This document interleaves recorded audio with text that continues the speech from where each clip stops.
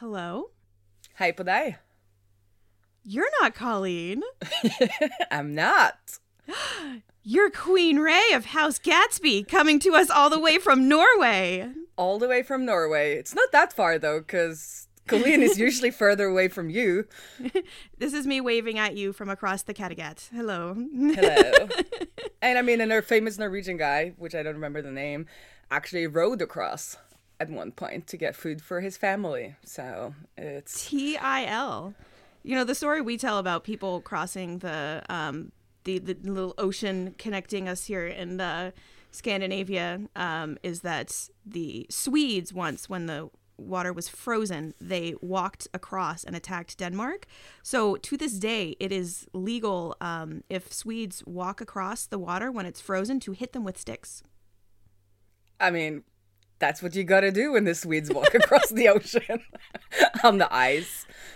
Well, I have already learned so much, but I am excited to talk to you today because we're going to talk about something that I think sometimes people are kind of nervous about and interested in doing, which is getting into speaking, Yes. which is something that both of us have kind of done over the past 5-6 years or so. I think we started speaking around the same time with... Oh, I had a round before that.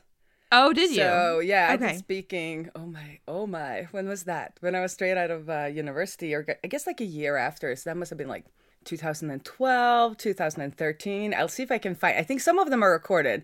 We could put that in the description if we can find some like baby Benedicta talking on the big stage. Okay, I didn't know that. So and I guess some context on you. So you're a developer. These days you are mostly focusing on Gatsby JS. Is that right? But you also have a portfolio of products, but also projects. So you kind of do a mix of having All your over the own place. SaaS, and you also do client work. But then you also like build in public to the extent you can on that client work as well. Yes, so that's where it's now coming together because I realized, I guess, a year ago, so that I needed to kind of niche down, which is the famous saying. Like, I need to niche on something because I need a little bit of direction, other than just being a developer who just wants, to test all the cool stuff like all the developers do. And I had been using Gatsby for most of my personal projects, so I decided to kind of focus on that and started writing daily emails and doing weekly streamings. I'd done some streaming on my SaaS before, and then we kind of repackaged the whole thing into a weekly stream that we called the Unauthorized and Rum-Fueled Treasure Hunts around the Gatsby Islands. So we've been doing that for... Is it a year and a half now? So we have a pirate theme going. So I'm the queen, and then my partner is the captain, and our daughter is the pirate princess, which she loves because she has to attend these streams because we do them, at bedtime because that's when the States are awake. So we're trying to, get both the European and the American audience with that time slot. So she's like in her pajamas doing projects, and then she joins the beginning and the end of the stream. But anyway, so yes, I was focusing on Gatsby and trying to kind of build back Gatsby authority, and then really wanting to do maintenance, I guess, and creation of Gatsby plugins was the idea. And we do have a client on that, so we're doing maintenance on Cloudinary's Gatsby plugins. But then kind of through this work, I've seen, because everybody comes to me for content, because they see me streaming, they see me talking, and they see me writing, and they want content. But I have been very reluctant to become like a full-time content creator, because I see kind of the treadmill they're on, like writing new articles, and all of that kind of stuff. And also they don't go that deep often because it's mostly like beginner articles. See, now I'm rambling, but I'm going to wrap this up. So I love creating products and seeing if I can make them into real life, like if I can make them happen. And now I realize that is a thing that most of these companies need to be able to create content. So kind of where it's all coming together is I can have my SaaS, and then I can also have a portfolio of products that I'm kind of sponsored to create. So they pay me to kind of use their product in my product, and then I build in public, and then they get code out of it, but then they can also get content out of it. And I can do some of that content, but it will be based on my work and not kind of like a surface level how to. So I think it's all coming together. So that's me. So interesting. So I mean, you are full-time self-employed. Yes. As a developer, and you have kind of this almost unintentionally diversified approach to your income, basically, that is part your own SaaS projects and part this sponsored projects you're doing, and then also part client work. And I think that the interesting thing about the speaking here is you're basically using streaming as effectively your lead generation for all of that work. Is that right? Yes. So I used to be like, up until a year ago, like most of our money came from doing just regular client work contracting, where often I was a team of one, where I did an application for the company I was consulting for, or contracting for. We call it consulting in Norway, but it's contracting in English because I'm not like business consulting. I'm like doing the work, and kind of saved up money that way. And then tried then over the last, I guess, year and a half to kind of pivot to becoming a more of a separate authority so that I can do non-hourly projects.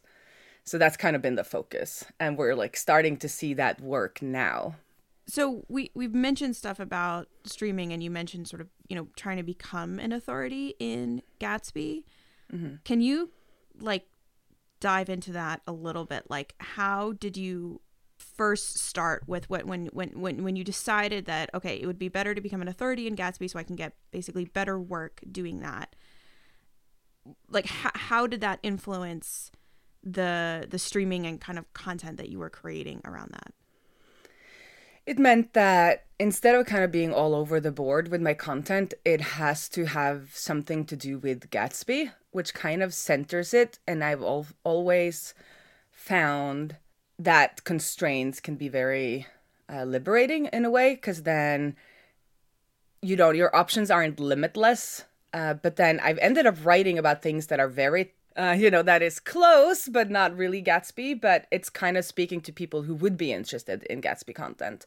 And that might shift a little bit forward now that I've realized that kind of what my authority is just like building things or like prototyping out products and like launching them and having fun with them, maybe more than the Gatsby skill. But I try to center it around the technology, because then you can also kind of piggyback off of the technologies notoriety and their marketing and all of that. And luckily for me, right now, Gatsby is kind of in that doghouse, and there are other frameworks that shall not be named who are kind of riding the marketing wave. But it's also, since I haven't jumped ship, I'm also one of the few people who kind of do consistently put out pretty good Gatsby content. So in that way, like people who still need help with that and are still choosing that, like they can look to me. But I also seen like they really enjoy the streams where we create something, often more than the ones where we kind of just teach a Gatsby concept. So when I like forward, if we can combine those two more and have like a portfolio of products, like you said, where I'll keep on using Gatsby because that's what I really know. And I'm not interested at this moment to like jump technology ship for the notoriety, but I want to make different products. I want to test out all the services that I can integrate, and Gatsby is a good integrator. So, what was I saying? Yeah, so that's why I kind of just wanted to niche down on something just to focus my efforts a little bit more and like see what that kind of focus could lead to, because I've been independent since 2010. Yes. So it's been quite a few years, and kind of just being, I don't know if you have this expression in American, maybe in Danish, where you're the potato. Like I could do anything dev wise, like I'll make you an app in any technology, just tell me which one. And then you're very interchangeable, right? So that's, at some point, I guess it's good to specialize if you want better projects. Yeah, I mean, that makes sense though. And it's not necessarily that your calling in life is to proclaim Gatsby JS, right? Like this is something that you are good at, that there was kind of, a wave going of attention towards it, and not a lot of other people making content. And for now, it's working for you to niche down there. I'm curious, you mentioned earlier that you don't want to become a content creator and you don't like writing tutorials. Do you find it easier as a developer to do streaming or videos rather than writing content? I do, but I don't know if that is a developer thing or if it's a me thing, because I'm quite good at talking. It's been, I've heard all my life that I need to talk less and listen more. I read your book. I'm trying.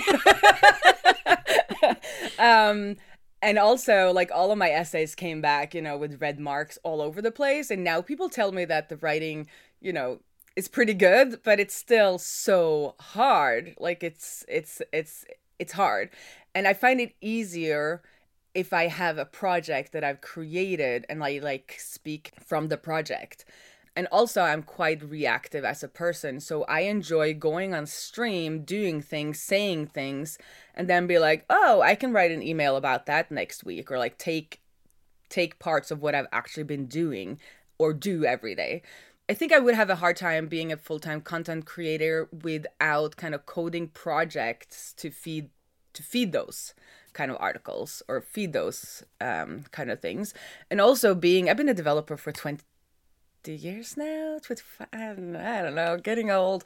So, I am a senior and I don't really kind of get a lot of challenge, or I don't find it that interesting personally to write a lot of kind of the how-tos that are just how to get started with this kind of, like, how to get started with technology X. Like, I like to dig down and be like, how can we do this thing I've imagined with X? And then let's see if we can figure it out. And a lot of people respond to the bug fixing on stream. Like, they really enjoy watching me figuring out what went wrong and like going through that thought process. And I think that is also interesting for beginners more than just like, this is how you do it when everything is perfect. We're getting off topic. Like, how does this no, that makes sense, like talking? Yeah. Right? Yeah. Is like I think there's there's an inherent vulnerability in streaming, right? Like, if you're live on video, it's not going to be as polished as a produced video. But especially if you're building something live, for like, people can see mistakes that you've made. Like, if you make a typo, the audience sees typos. That. But now people might be afraid, like, oh my God, what if I make a typo? But the thing is if you're building something, everybody loves to follow along with somebody who's building something, and they're cheering for you, but also the audience gets to feel smart that they found it, but it doesn't decrease your credibility in any way. In fact, it increases it, which is, I think, somewhat surprising to people who are afraid of public speaking. Yes, it absolutely. And I was so afraid of streaming. It wasn't like, I don't know, I had this thing, like, I'd done speaking before, and as I said, I talk too much, but coding live was just, I was so afraid. And then some internet friends of mine were like, you should do streaming, because I was trying to do polished, published videos on YouTube. If you go back on YouTube like a year or two or something, you'll find some videos that I've, created and edited and done all of those things. And it's hard, like, it takes a lot of time. And if you don't want to be an editor, like, if you if you want to have time to build, then streaming is easier in a way, because you don't have to do all that post work. So they were like, do it. And I even had like a prep conversation with them where they told me like do's and don'ts, because they'd been streaming their game development for every Saturday for like years. And I was sweating. I was so, I don't know. It was crazy how nervous I was. And I remember also thinking, like, why am I so afraid? And if I'm this afraid, that's not going to be the reason I don't do it. Like, if I don't like it, I'll stop. But I'm not going to let this fear stop me from doing it. And I did it, and I loved it. And I've been doing it ever since. So, yeah, push through your fears and other things you can put on a poster. And the other thing about streaming or video compared to content that I feel like is something that isn't really acknowledged very much from those of us who are native English speakers is that it is really difficult to create content in a foreign language, even if you are fluent in that foreign language, like writing in English and speaking in English. Those are two different levels, never mind like writing at a technical level about something as well. Just for I've just noticed in the people I know that like there is there's like a much bigger hurdle to that, right? And maybe, as you said, it's because you're used to, from when you were in school, getting your papers marked back with all of this red text all over it, right? So like there's not as much confidence or a feeling of feeling of it not being good enough, right? Which you may not have speaking.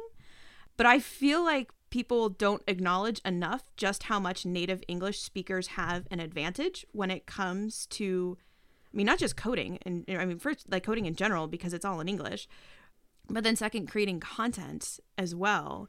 And so it makes sense that for you, it would be a lower hurdle to creating streaming or speaking content, because there isn't that same kind of like, I don't know, getting edited by the teacher kind of old fear that might come up to the surface. But I remember that I also, in junior high school, I guess, I did have a fear of public speaking, which is also weird, like, because I am the person who was always told to be quiet, or like quiet down. Well, maybe but that's why. maybe who knows? Like, let's leave that to the shrink. But I remember just being very, and I think it's something about being, when you've prepared, and I still have this for speaking, because it's not the same with streaming. It's more kind of just really live, while a talk is still supposed to be prepared. So you're kind of prepared it, and you give it to the world, and you're like, you know, I put thought and effort into this, and I'm giving this to you now, and you might hate it. While if you just kind of talk at a party, it's like, it's not like something I prepared. Like I can always hide behind just like, well, that was my spur of the moment thoughts or whatever. So I really had a fear of that. And I had a teacher who pushed me through it, and it really helped. And then on the English, noticed that I went to the States as an exchange student when I was 15 to 16. And my English teacher there was like brilliant. And the American school system, which probably has flaws like all school systems, but the way they taught language or English, I guess, in this school was totally different from how I was taught Norwegian. Like, it was a lot more emphasis on content. We had to give the essays to another student to get it kind of proofread, so much closer to what you would do at work, right? You get stuff proofread. And I also remember when we had presentation, there was this whole like scoring system. It was like, content, kind of appearances, confidence, like different things that was scored. And that made me realize like, this is a learnable skill. While I felt like a lot of my Norwegian teaching was like, are you stupid? Like, this should just be inherent knowledge, like how you write and speak your native language. But I saw that the American kids weren't taught English in the same way. So that kind of gave me kind of the next boost, I guess, in public speaking. And then I was pushed by the first company I worked for to be more of I also did some university speaking. So I guess I've been taught like a lot along the way, and I kind of forget that I actually learned a lot more. And now it just feels more inherent, or like an inherent skill. So, I mean, it sounds like you had two really important teachers there in school who helped you overcome your fear of public speaking, which I feel like teachers never get enough love. So it's nice to see two shout outs to great teachers there and their role in that. And you had encouragement through college. I'm curious, when it came to speaking on streaming, you said you initially had a big fear there. And I'm curious, was there anyone else in your life who helped you overcome that voice of fear within you as you were thinking about doing streaming the first time? Not really, for other than the people who told me to do it, which is Snooty HQ on Twitter. They do game dev streaming.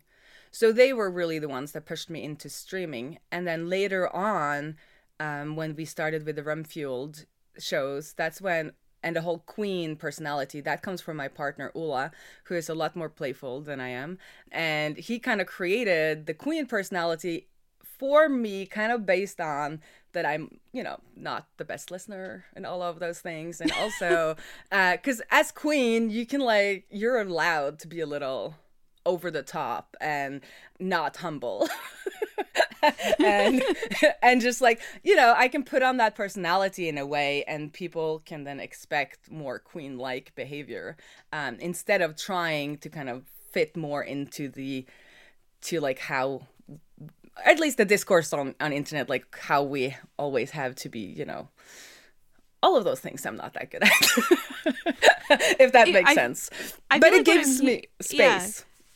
I feel like what I'm hearing here for people who have thought like, hey, it would be cool to get up on stage, or I would love to be able to do a talk, right? Is that if first of all, it's normal to have a fear of that, even if you are someone who is chatty. But even if you're not, it's normal to have a fear of public speaking.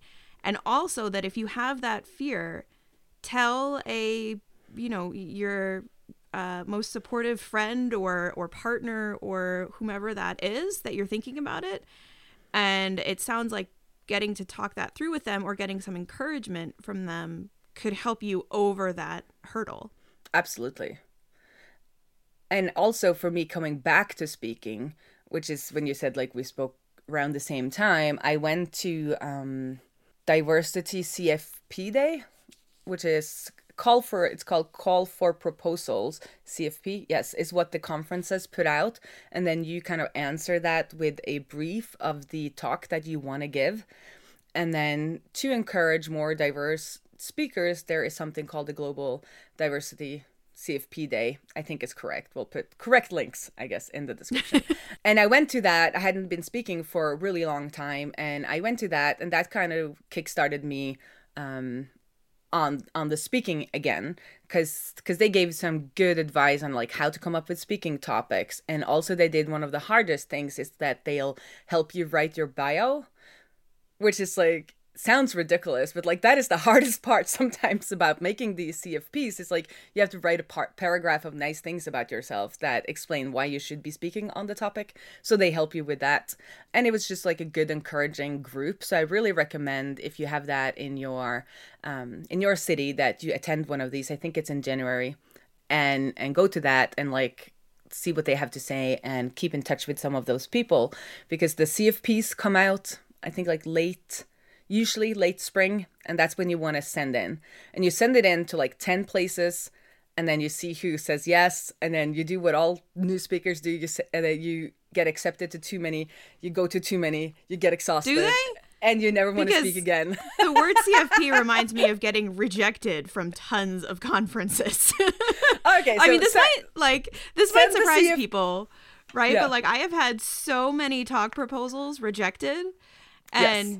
I think, quite frankly, most of those were actually before I wrote my book, which I guess that's something that kind of is also, between our experiences with speaking, is that you do a lot of speaking, but your streaming seems to really feed that, right? It like your kind of build in public or like doing things in public in a very tangible way really helps your speaking resume, even if it's just going to speak at a meetup, which is also a great thing to have on your speaking resume and a great place to start.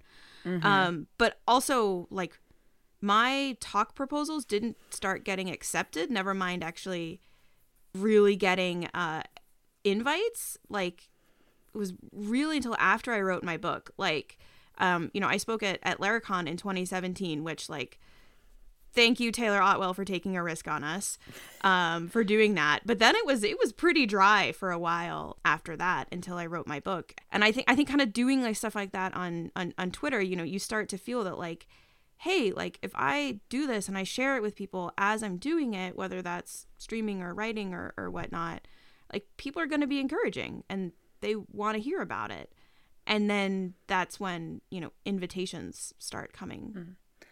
So I haven't been invited yet. Or I think maybe they were going to invite me to Jams.conf, but I sent in my CFP or my proposal before they got the chance. So I think it works a little bit differently in dev conferences. Usually dev conferences are community organized. Some of them are for profit, but most of them are not. And they often want to hear from new voices, and they often want a wide variety of kind of topics, but still it's very niche down to technologies. Like there's JavaScript conferences and you talk about JavaScript, and they've branched out, and you have more of kind of the other types of skills, talking about communication and talking about selling and marketing, and there's some branching out on topics. But if you want to get into one of these, and I think those are more invited in a way, or you need to have like a name.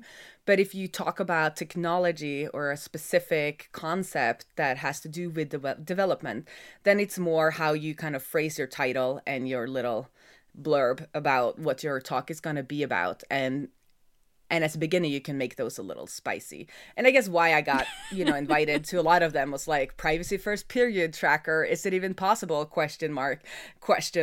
And it's on a female health on a dev conference. I'm a female speaker, and it's also about encryption and privacy, so you're hitting like the trifecta of like cool technology and diversity. And that's probably why I got accepted to a lot of I got as many rejections as I got acceptance, but acceptances, yeah, acceptances. But it ended up being like four talks, I guess, or 5 that fall. And that, if you're not a dev rel getting paid to do that, that's a little bit hard. you get a little tired. But what I also learned from this, and that I learned at the learned by looking at the conferences, because I thought for a long while you needed to have a new talk for every conference, but you don't. You can do the same talk over and over and over again, because talks are hard to make, and you need to deliver it more than once or twice to make it worth it. Yeah, and then you get better at it too each time that you give it. But yeah, that's helpful that you can have one talk that you give.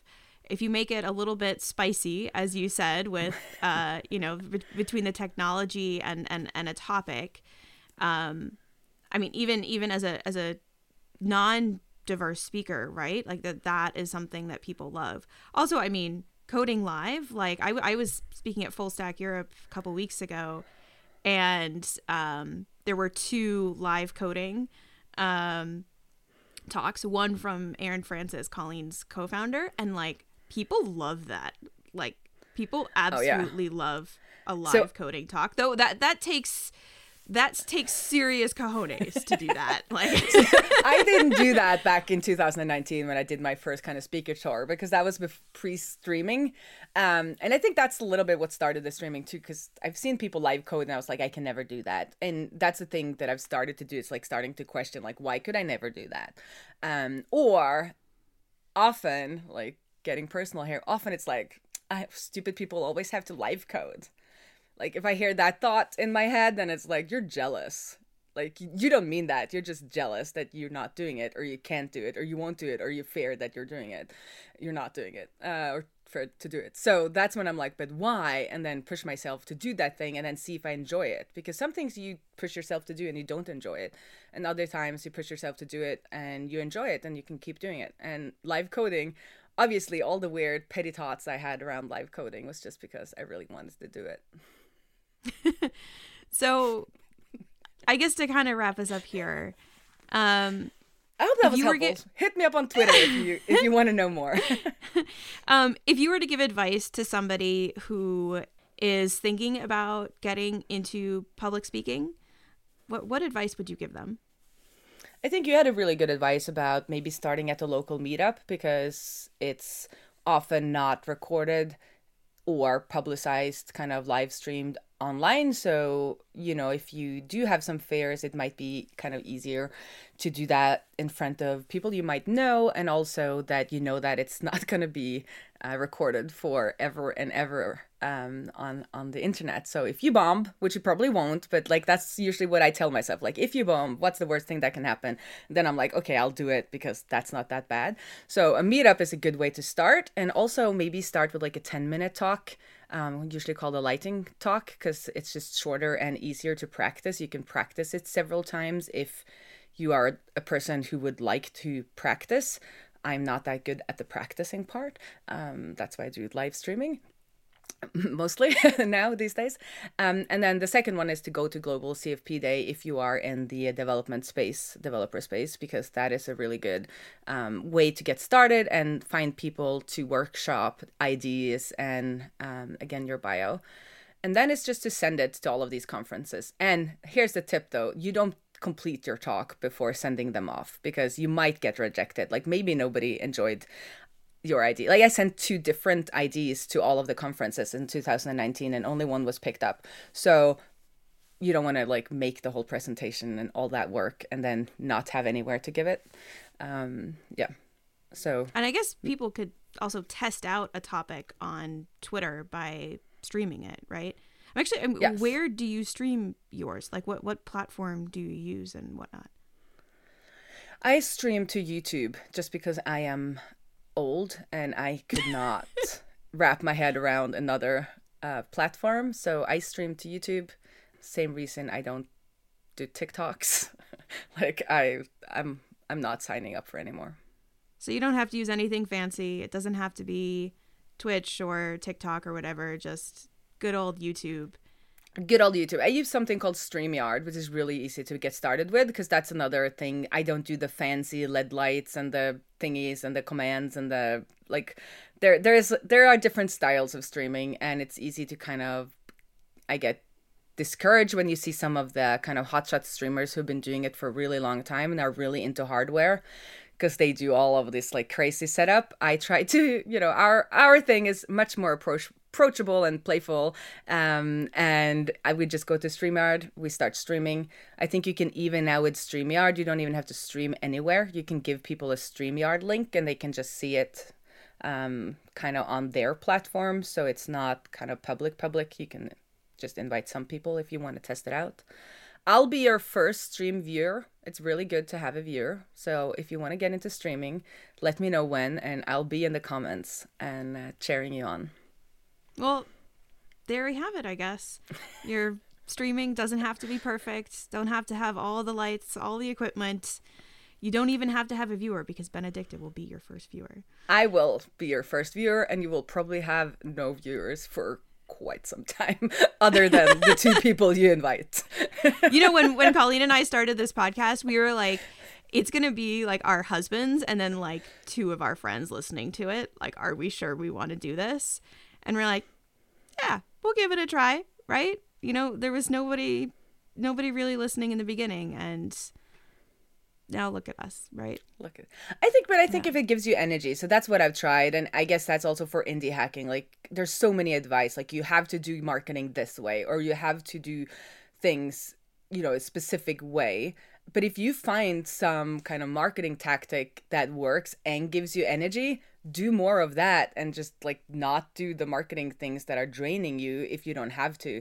And it's the same thing with the streaming. Like if the LED lights give you energy, spend time setting them up, but that hardware is not my thing. And streaming gives me energy. So even if I need one audience member though, because I need like that connect, or like I need somebody I've had streaming with nobody in it, and I don't know, it's different, but I always go away feeling energized. And it's the same thing with my podcast with Benedict. I don't even know how many people, I'm not even logged in. I don't know what our analytics look like, but going out of the podcasting, like I feel better, I feel energized. And I think we can make those kinds of choices where we can say no to things that are smart to do, but like are not our thing. But you can't say no to everything. Like you need to do your accounting, but yeah.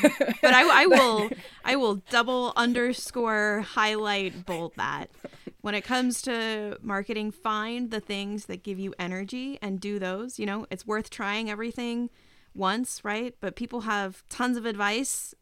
Most people are just giving advice based on things that have worked in their own experience. And if something does not give you energy when it comes to marketing or product development, you don't have to do it. You do have to comply with tax law, unfortunately, but thankfully we can hire people to do that for us. Luckily. But find the things that give you energy, right? I think that's the big message for not just for public speaking or for marketing, but it's really for being indie in the first place. Is we get the choice of doing what gives us energy and going in those directions, and you don't have to force fit yourself into writing intro tutorials if that's really not your jam, right? You can find other things and just try it once. It might fail, fine, move on to something else. And then question yourself, is it fair, or do you think you're actually not gonna like it? If you haven't tried it, you can't really say that you're not gonna like it, because there are introverts who love streaming. There are introverts who love speaking. but they might have, sat down and told themselves like, I will never like that. For me, it's been different people have told me you would like that, and turned out they were right. But like you might not know, like there's other things that I thought, oh, now I don't have an example, but there are other things I've thought I would like, and like made a whole project around it, and then did it and did not like it. So test it out once at least before you put it on the shelf. Absolutely. Test and learn and follow your energy. Yes. And so with that, and talking about how nobody listened to this podcast except for our dear, beloved husbands. It makes it sound like they are dead. Our wonderful husbands. I want to give a huge thanks to all of our listeners who've become software socialites and support our show. You can become a supporter for $100 a year at softwaresocial.dev/supporters. Chris from Chipper CI, the daringly handsome Kevin Griffin, and Mike from Gently Used Domains, who has a nice personality, Dave from Recut, Max of Online or Not, Stefan from Talk to Stefan, Brendan Andrade of Brightbits, Team Tuple, Alex Hillman from the Tiny MBA, Remy from Hovercode and Rocket Gems, Jane and Benedict from Userlist, Woohoo! Kendall Morgan, yeah, that's your Benedict, Ruben Gamez of Signwell, Corey Haynes of Swipewell, Mike Wade of CrowdSentry, Nate Ritter of Room Steals, Anna Mast of SubscribeSense, Jeff Roberts from Outseti. Also a good person. Sorry. Justin Jackson from Mega Maker, which by the way, you were saying you guys I'm use really ad read, sorry. You guys, actually, your podcasting platform is somebody from Mega Maker, right? Yes, and Jeff from Outseta will be a guest on our show next week, and he's also a former client. Oh, there we go. There you go.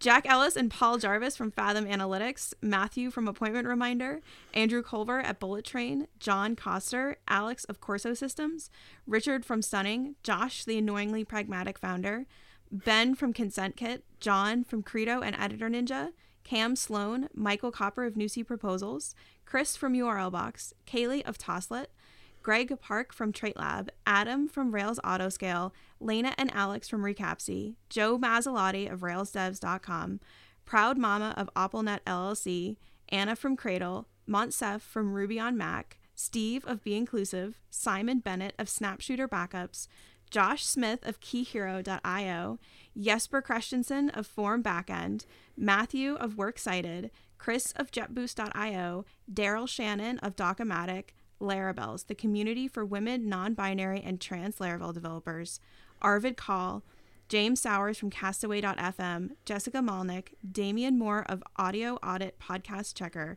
Eldon from Nodal Studios, and Mitchell Davis from RecruitKit. Thank you so much, everyone. And thank you, Benedicta. So, Benedicta, if people want to watch your streams, if they want to find out about your projects, if they want to see some of your speaking, where should they go? So you can head on over to queen.ray.codes, which is my website. There's links to everything, or just search for Queen Ray on YouTube.